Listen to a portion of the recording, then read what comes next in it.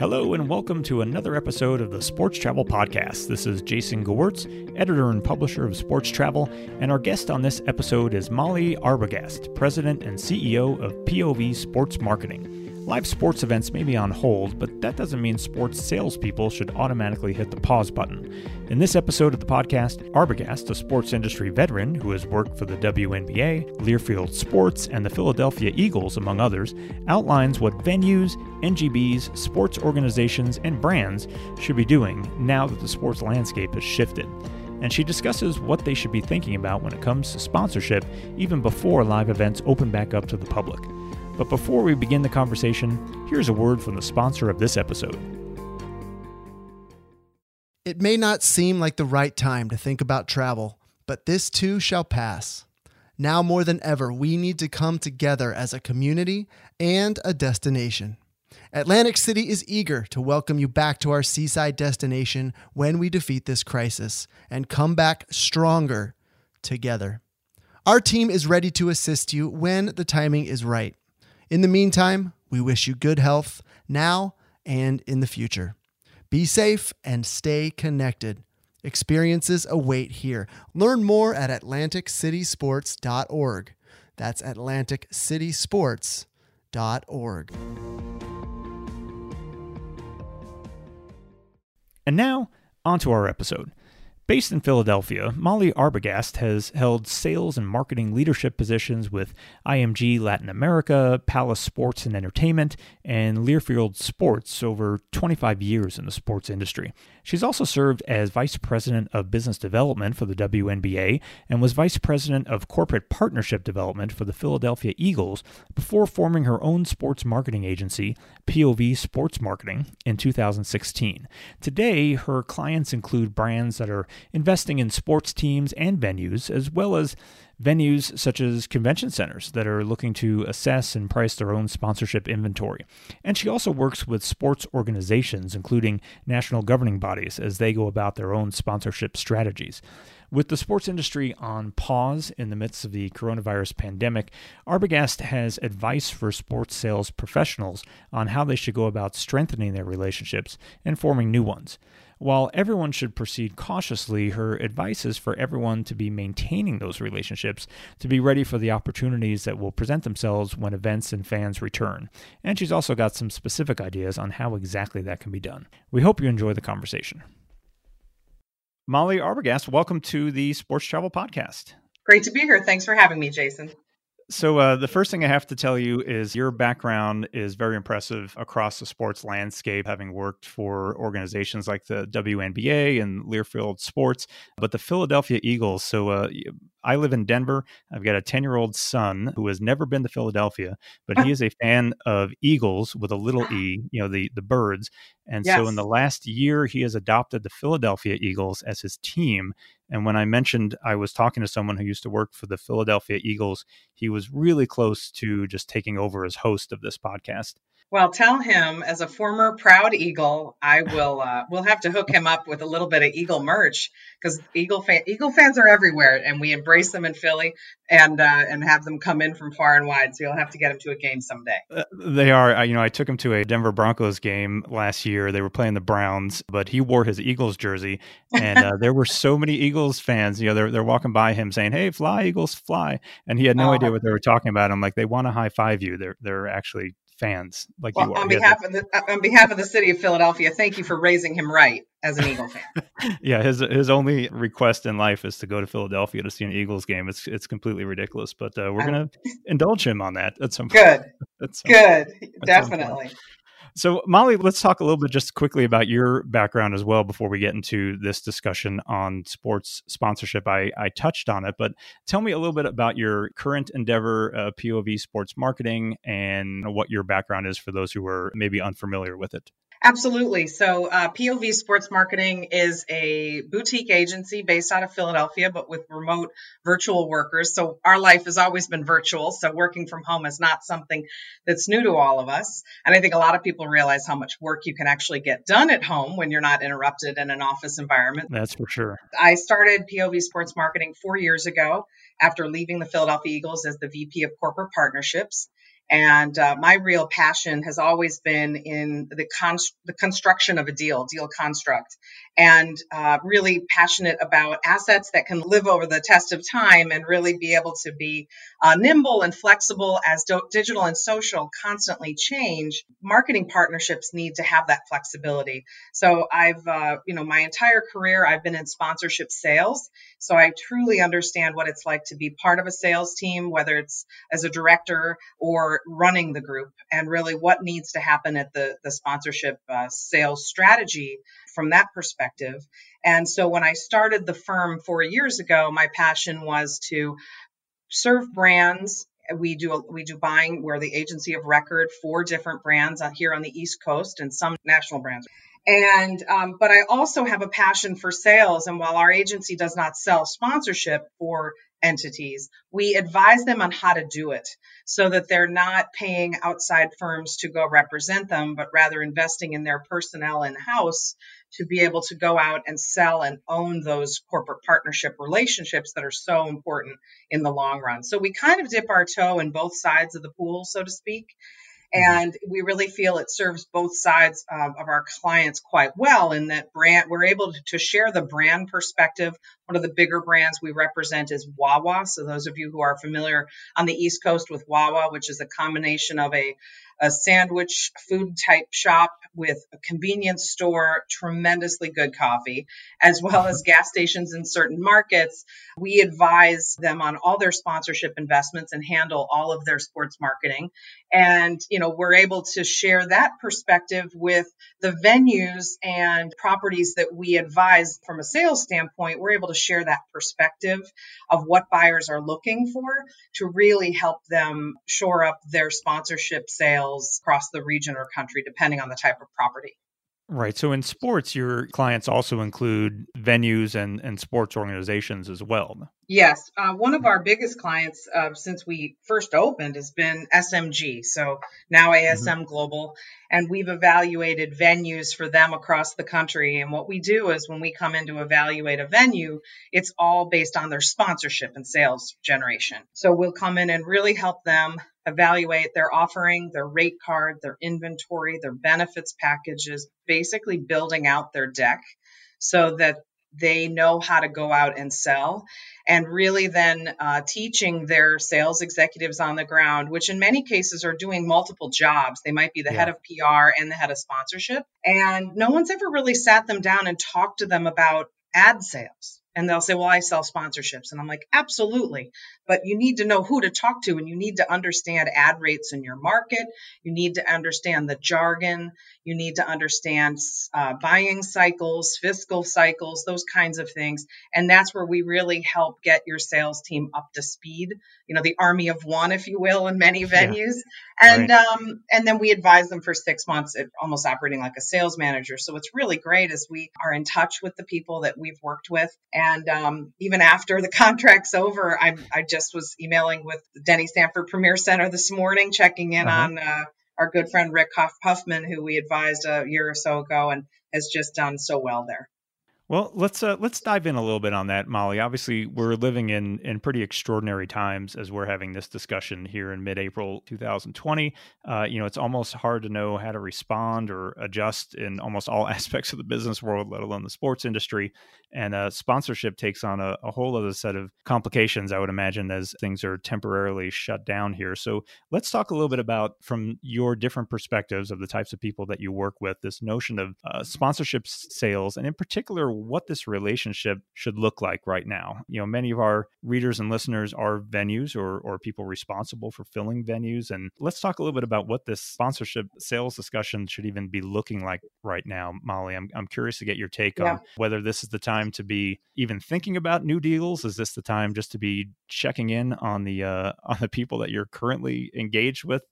Talk to me a little bit about the overall approach you think some of these, let's start with the venue world, what they should be having right now. Well, and I'll date myself a little bit, but it takes me back a little bit to, I think I was in an NBA lockout in the late 1990s. And then we obviously had an extremely sad day of 9/11 and then the 2008-9 financial crisis. And a lot of this takes me back to those days when you're sitting in an office as a seller and you think to yourself, what do I do? What do I do Right. today? And I think what's really important, and from the brand side, we've had a lot of great outreach from different teams that Wawa and First Trust Bank and Stroman and other clients of ours work with, checking in on us, which I think is so important and shows such commitment to the relationship. And I think that's really important, to hold the sponsors that you have close and also say to them, how can we help you? Because a lot of these brands are really in a tough position. We're fortunate in that, our folks at Stroman are baking bread as fast as they can to keep the shelves in the supermarket stocked. And our Right. friends at First Trust Bank are working with small business to provide support during the loan stimulus, the PPP program. And then you've got Wawa, who's trying to keep their doors open while respecting social distancing, and serving folks with takeout and delivery. And it's important for brands to feel that love from these other property brands that they're investing in. And that can also be very high level outreach at this point from those folks. I think is very good for a senior person at a team to reach out to senior people at a sponsor and say, we want you to know we're thinking about you. We know that this is an unimaginable time for our nation and the planet for that matter. And we're committed to this community like you are. So as we start to flatten the curve in certain markets and come out of this, let's talk about how we can help our communities heal. Properties are, I heard a great term, someone called it a community asset. Tom Glick from the Mhm. Carolina Panthers called it a community asset. And I thought that was such an important thing to say, especially at this time, because teams truly are owned by the fans while they have owners. The sense is that they are owned by a city, a township, a municipality. We all own our Eagles, as an example. And I Right. think that the ability to, when we can come together again, which when we will, those alliances, those team partnerships will be very important. And in the markets where you don't necessarily have a large pro team, the arenas and stadiums and ballparks that make up that fiber of the community are going to be the place where people come together. Whether it's for open houses and festivals and free concerts, those are going to be opportunities to come together. And, we can start talking about those things and planning and dreaming a little bit around those community type events now. I think that as a former seller, again, I sold for 27, 28 years. I think it's about reaching out to the partners that you have, continuing to build and network in your community. And it's really more of we'll call it an indirect sell, where you're starting to reach out to people and whether it's via LinkedIn or a warm introduction to say, listen, I know right now is probably not the right time to talk about working together, but it might be the right time to just start to get to know one another. And I Mhm. think that works with warm introductions. I think cold calls are very hard right now, but it really depends on the sector that company is operating in, because a lot of brands are continuing to plan. And while they might be cutting back on their TV expenditures and things like that, they're cutting back on them now, not because they don't have money. They're cutting back on them now because they don't want to appear tone deaf within the crisis dialogue. And they don't want to necessarily affiliate their brand, or they can't have an authentic reason besides thanking first responders to really get on air and talk. And what that's going to mean is in Q3, Q4, and Q1 of 21, they're going to have money to potentially invest in offsetting the loss that they've potentially had in Q2, which is where we're Mhm. going to see the loss here. They're going to have to find a way to offset it so that their year-end numbers are high, or they can speak internally to their senior leadership that their Q1 of 2021 will be overperforming to, again, offset a potentially bad 2020 for some brands. I think some Yeah. brands are going to find their sales down. Folks like 3M, God bless them, they cannot make masks fast enough and all the other protective gear that hospitals need, but they're not necessarily a huge sports marketer, if you will. So, Right. I think sellers should be filling their pipeline for really good calling in Q3, Q4, because if you do not plan now for a true sales strategy in Q3, your 2021 is really going to suffer. Yeah. Well, I think about from the venue end, not just at the pro level, although I do think about that as well, but I mean, even down to, you mentioned ASM Global and convention centers, places that host sporting events, what this normal looks like, especially if, it's slow in coming as far as bringing fans back into the stadium. At the pro level, you can certainly imagine a lot of TV only events. And that's an interesting proposition when you're talking about sponsorship in venue, what that looks like moving forward if there aren't 10,000 or 5,000 or 20,000 people there to actually see the advertising in the arena. Absolutely. I think minor league right now is going to have a very, very difficult 2020. And we've worked with minor league baseball at the league level as well as at the property level. And the fiber of why MILB is viable is because you've got a core connection to the local community. You're welcoming fans from the community. It's not a product you're purchasing for television.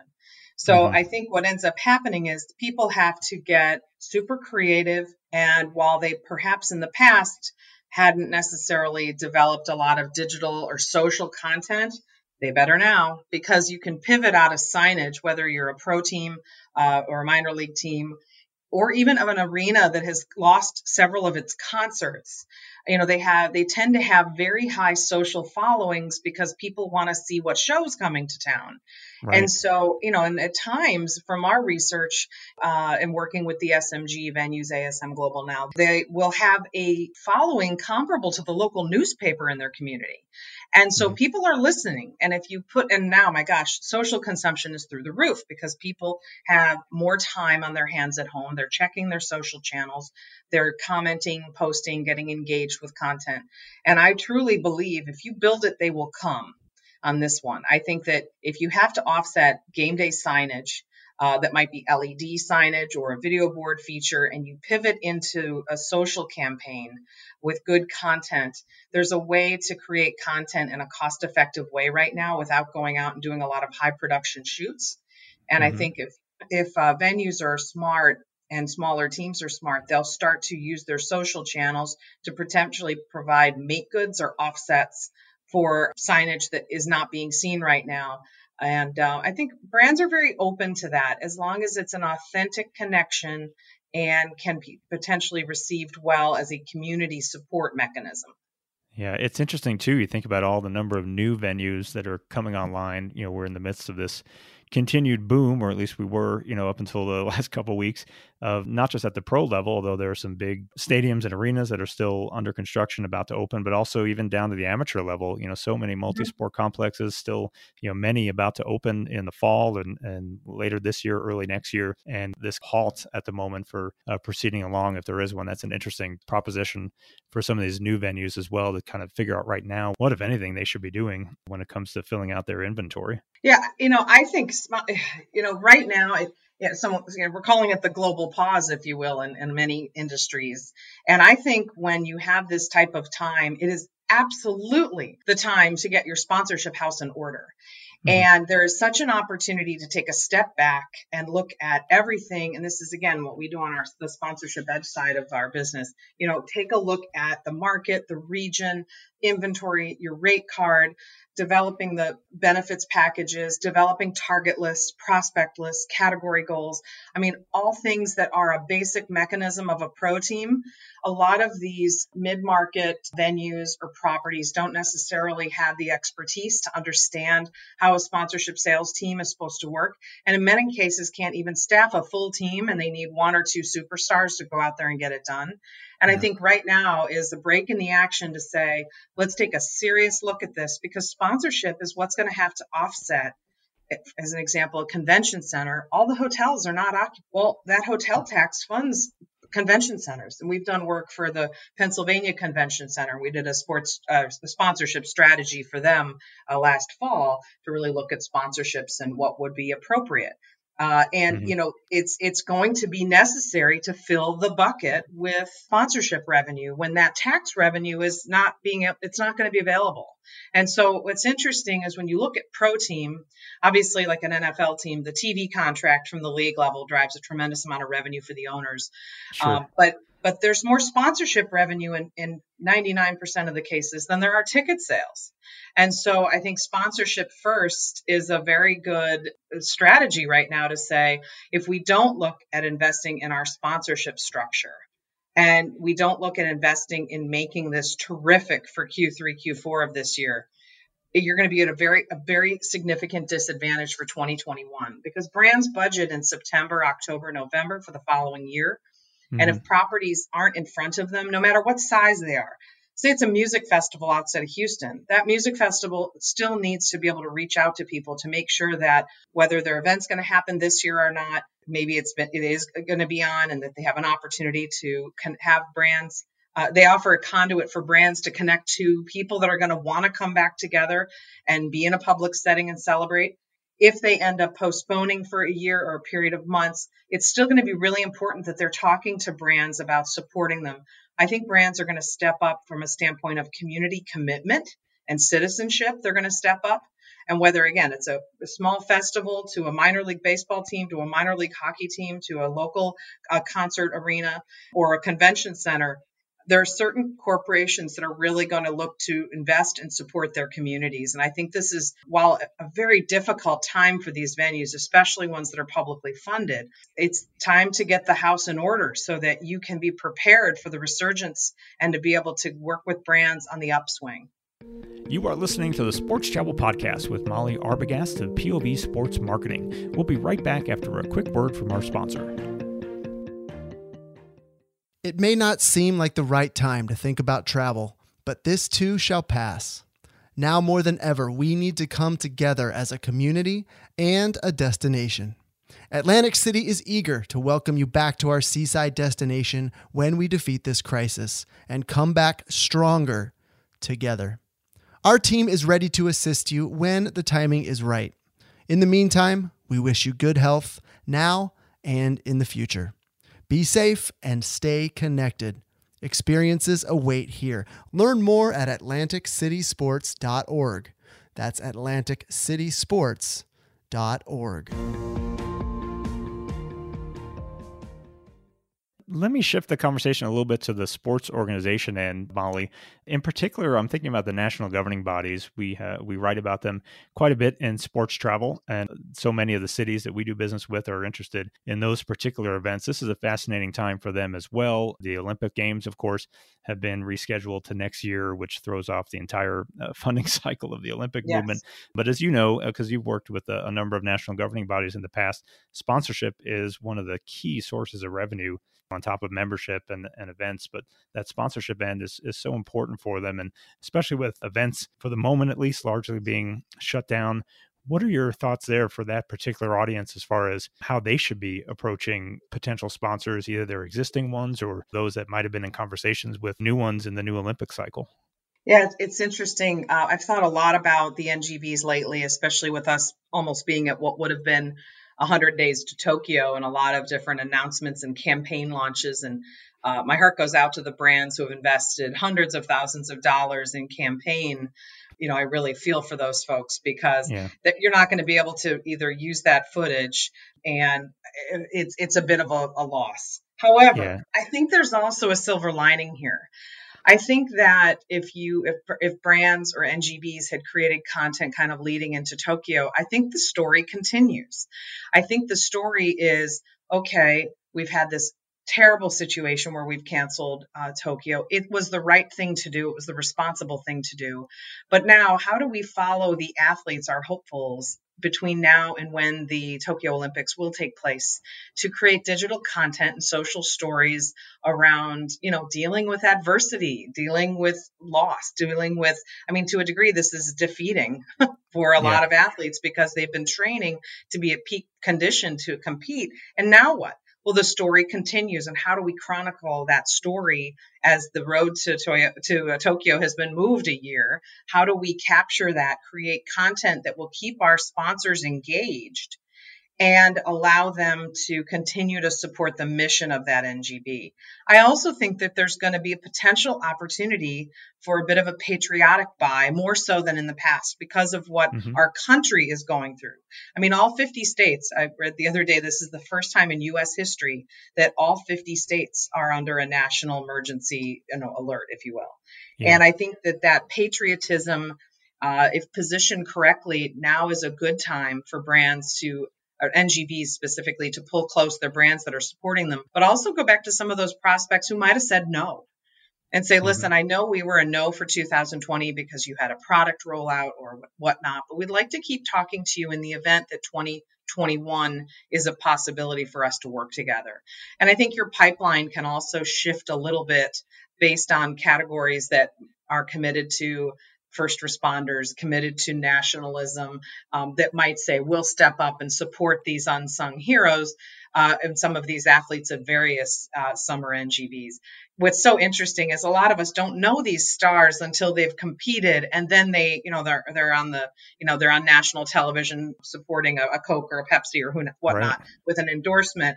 And I think this gives the NGBs another year to work with their current brands, but also approach new partners. And I think that they should be reaching out and saying, listen, our Olympic Games were moved. This is a terrible blow for our athletes, but we'd like to talk to you about being part of the road to Tokyo because we just got a restart. And we'd really love to have your brand be part of how we're going to chronicle the journey of our athletes. If I got a call like that, I'd listen. Yeah, it seems like an opportunity. The road has just gotten a little longer with a few more exits, but maybe that's a chance to, as you said, Yeah. to bring in some people that weren't necessarily on board for whatever Yep. reason earlier. Agreed. Yeah, and I guess that's sort of a similar approach, I would imagine, Molly, not just in the Olympic world, but for sports organizations of all kinds, particularly those that have inventory to sell, whether it's a title sponsorship of an event that may be rescheduled or moved down the road. I don't think this is a situation necessarily unique to the Olympics, although at least they have a time certain now that they know, and they know how long that road is. But it seems to me that's maybe a similar situation for sports organizations in general as they're approaching kind of what the next few weeks and months look like. Yeah, I mean, there's obviously a ton of uncertainty. And when I think about, the NFL has kind of stayed the course. I guess we're going to see Commissioner Goodell announce the draft picks from his living room, which I think will From be his house, tremendously. yeah. It's going to be great. It's going to be great. I just want to see what his living room looks like. I think everyone else does. It's probably bigger than both of ours. Yeah. But I think it's going to be interesting. The hardest thing is we're really in a wait and see situation, and none of us want to sit and wait and decide and see what leagues are going to be doing. But I think we're still in a situation where within the next 4 weeks, we're going to know more about when leagues are going to be able to come back. I know that there's been discussion about a lot of single site locations for the NHL and the NBA to potentially play out their seasons. I think that, while it's not a great time for cold outreach, I've been, advising a lot of salespeople that they should be really working their LinkedIn right now to broaden that universe and message people and say, listen, I know that now might be a very awkward time to connect, but we'd like to potentially speak with you about partnering down the road. A lot of down the road partnering. I think that could be very well accepted. You just have to know, again, what is the state of the brand you're calling? Like, what's the state of their business before you're calling them? If you're not calling corporate office for Applebee's right now. That would not Right. be a wise decision because they have obviously laid people off. And, a lot of venues around the country have laid people off. I think one thing I challenge people, salespeople need to remember that they're always selling. And that even if they may be currently in a furlough or a layoff situation, they can take advantage of this time to fill their pipeline with who are they going to call? Who are their first 150 phone calls and emails that they're going to take when they're back at work? And really look at it as an investment in their own livelihoods, because last I checked, most salespeople get commission. And if you're going to take this time to take vacation, you won't necessarily be ready when you come back. And it's an opportunity to invest in yourself and your future as a seller. Molly, that may be a good place to wrap things up, particularly looking at something positive down the road. I do think, like everyone else, while there are so many unknowns right now, as you've suggested here, there are also so many opportunities that could be out there. The right mindset once things inevitably pick up, and we know that they will, and that, my son and I will be in Philadelphia, probably of all places, watching an Eagles game at some point, hopefully soon. And, your clients will be back in business as well, hopefully sooner than later. So, Molly, it's been a pleasure having you on, and would love to stay in touch as things come back to normal here. Likewise, they will get back to normal, and appreciate the opportunity to speak with you today. Thank you. This has been another edition of the Sports Travel Podcast. Thanks for listening, and be sure to subscribe to our podcast on all your favorite platforms, including iTunes, Google Play, and Stitcher. Past episodes are also available at sportstravelmagazine.com, which also features breaking news and in-depth features on stories related to the sports event industry. Be sure to visit us daily at sportstravelmagazine.com, at Sports Travel on Twitter and Instagram, and at Sports Travel Magazine on Facebook and LinkedIn. Until then, this is Jason Gewirtz for Sports Travel, and thanks for listening.